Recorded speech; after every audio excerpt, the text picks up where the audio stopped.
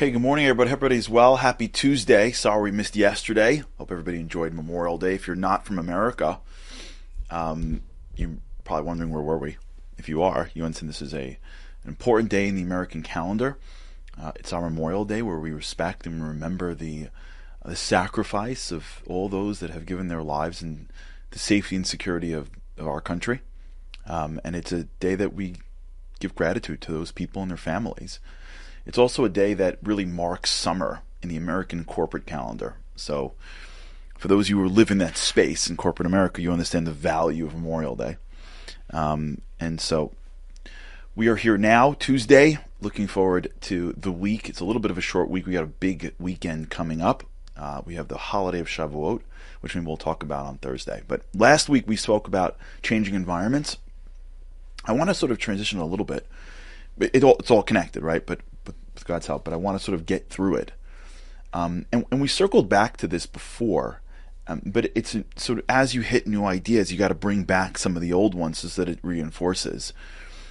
And really when you think about it, what happens sometimes in life when we talk about changing environments, right? We talk about mimetic desire. We talk about wanting things. So sometimes in life you really can't change your environment because you live somewhere, right? You go to a school. What are you going to do? So we spoke last week, if you remember, on making micro changes. This happens all the time. You're in a school, you get into a fight with your friends, right? Or you're friends with some kids in ninth grade, and then you're friends with different kids in 11th grade. It happens all the time, like the fluidity of friendships. Now, the problem is not that friends are fluid, because they are. It's that when we have friends, we forget that they're going to be fluid. Like, there are a few friends that you have in your life that are there forever. Like, if you look at your life, if you're over the age of 50 or 40, if you're over the age of 40, okay, you, I'm sure, can look back at your life and notice that you've had a lot of different types of friends, but there's been a few friends that have stuck through it, but everyone else really comes and goes. I've had this in my life before, where there have been people in my life that, like, I spoke to 5 times a day because of work, because of friendships, because of whatever it is. And then either somebody moves or get a new job or something, and now they're wonderful. I love them. And if I saw them, I'd hug them, and we'd catch up for hours, but they're just not in my life. It's normal. It's part of life. The problem is that when you're ever in an environment, you forget that this environment may not be forever. So you don't have to change yourself. And when you're wherever you are, you can make micro changes. You can be aggressive. You can be proactive. When you're in a room and you see people that you respect and admire, you can try to create a relationship with those people. It happens all the time. When you're in a school or you're in an office and there's a group of people that is creating the wrong mimetic desires for you. And I'll tell you a good litmus test. If you find yourself being negative all day, probably either you've got stuff to work out on your own or you're around people that are negative all day. This happened to me once. I was involved in some organization a long time ago. Great organization. And I was enjoying the work, but I found myself spending most of my time in politics. But back channeling and backdooring and all that stuff that takes place sometimes in nonprofit organizations. And while I enjoyed what they were doing and believed in the mission, I made a decision that I couldn't continue because it was just bringing out the worst version of myself. So I had to get out, and I found other things to contribute to. Right? So part of this idea of mimetic desire is the recognition that your environment in front of you isn't as set as you think it is. What's before you is much more malleable. You have much more control than you think. You have much more capacity than you think. And there's much more opportunities in front of you to engage in the right type of environments than you think. Now, where I want to transition today and spend a little bit of time is I want to go through the power of immersion. Because one of the things that we don't appreciate is that in order to change our environment, which will change what we want, you don't have to change it forever. You don't have to move. But you do have to put yourself in immersive experiences that's not in your current environment. So I'll give you an example. When we take people to Israel, so momentum, which is the sponsor of the show, which is a organization that takes people to Israel. It does a lot more than that. It's not just an Israel organization. It's an organization that does for the whole year. But my particular connection began by running a trip. And so you land in Israel, and you've got 250 guys, many of which have never been to Israel before, all of which are not moving to Israel after the trip.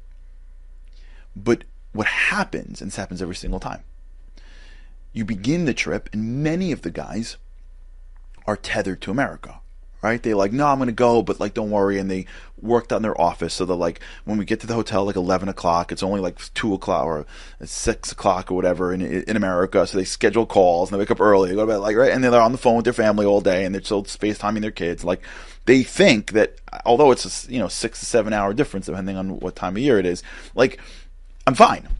It's a global world. It's a flat world. And they're still living in America, even though they're in Israel. And then what happens usually after like day 3 is that they realize that they're missing everything.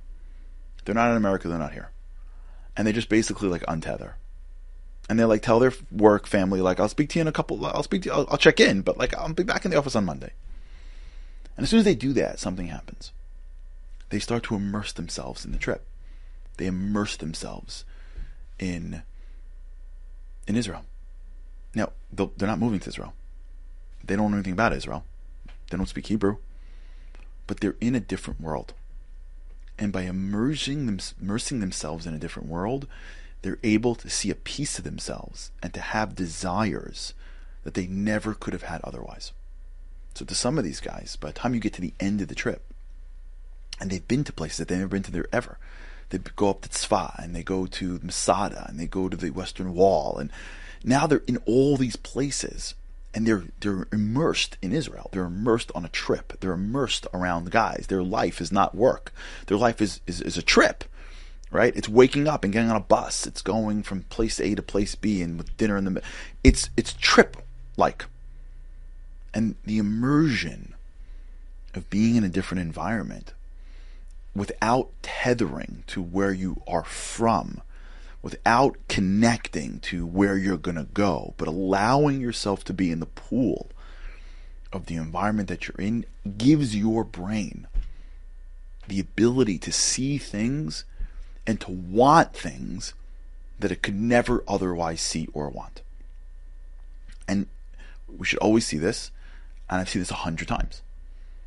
You take a guy. I remember there's one guy in particular who I saw him, I went, it was by the Western Wall. He was crying. I said, you okay? So he explained to me that one of his children has special needs. And ever since she was born, he never cried. Like he was tough.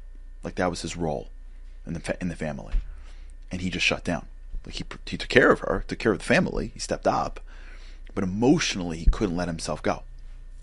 And here he was, 4 days into the trip, 3 days into the trip at the Western Wall, talking to God, just with men around, family's not near him, and he started to cry. He connected back to a piece of himself that he had lost. And it was so powerful for him that he was starting to rethink emotionality and connection and what he wants. And he was able to be him. He was always that guy. He just shut down. How did he get there? What happened? Nobody gave him a speech on that. And he didn't go to therapy for 3 days. Like, what did it that made him shift and be able to do something that he couldn't do and see something that he couldn't see and want something that he didn't know he wanted? How did that all happen? He just was someplace else. And the answer is, he was someplace else. By immersing in where you are, it allows your mind to experience something that it could never have experienced before. All right, we're going to talk about this. The idea of immersion and how immersion could be the most powerful thing for rechecking and re-deepening our desires. All right, everybody, have a great day. God's help. I can't wait to see you again tomorrow. Have a great day. Living on a lifeline.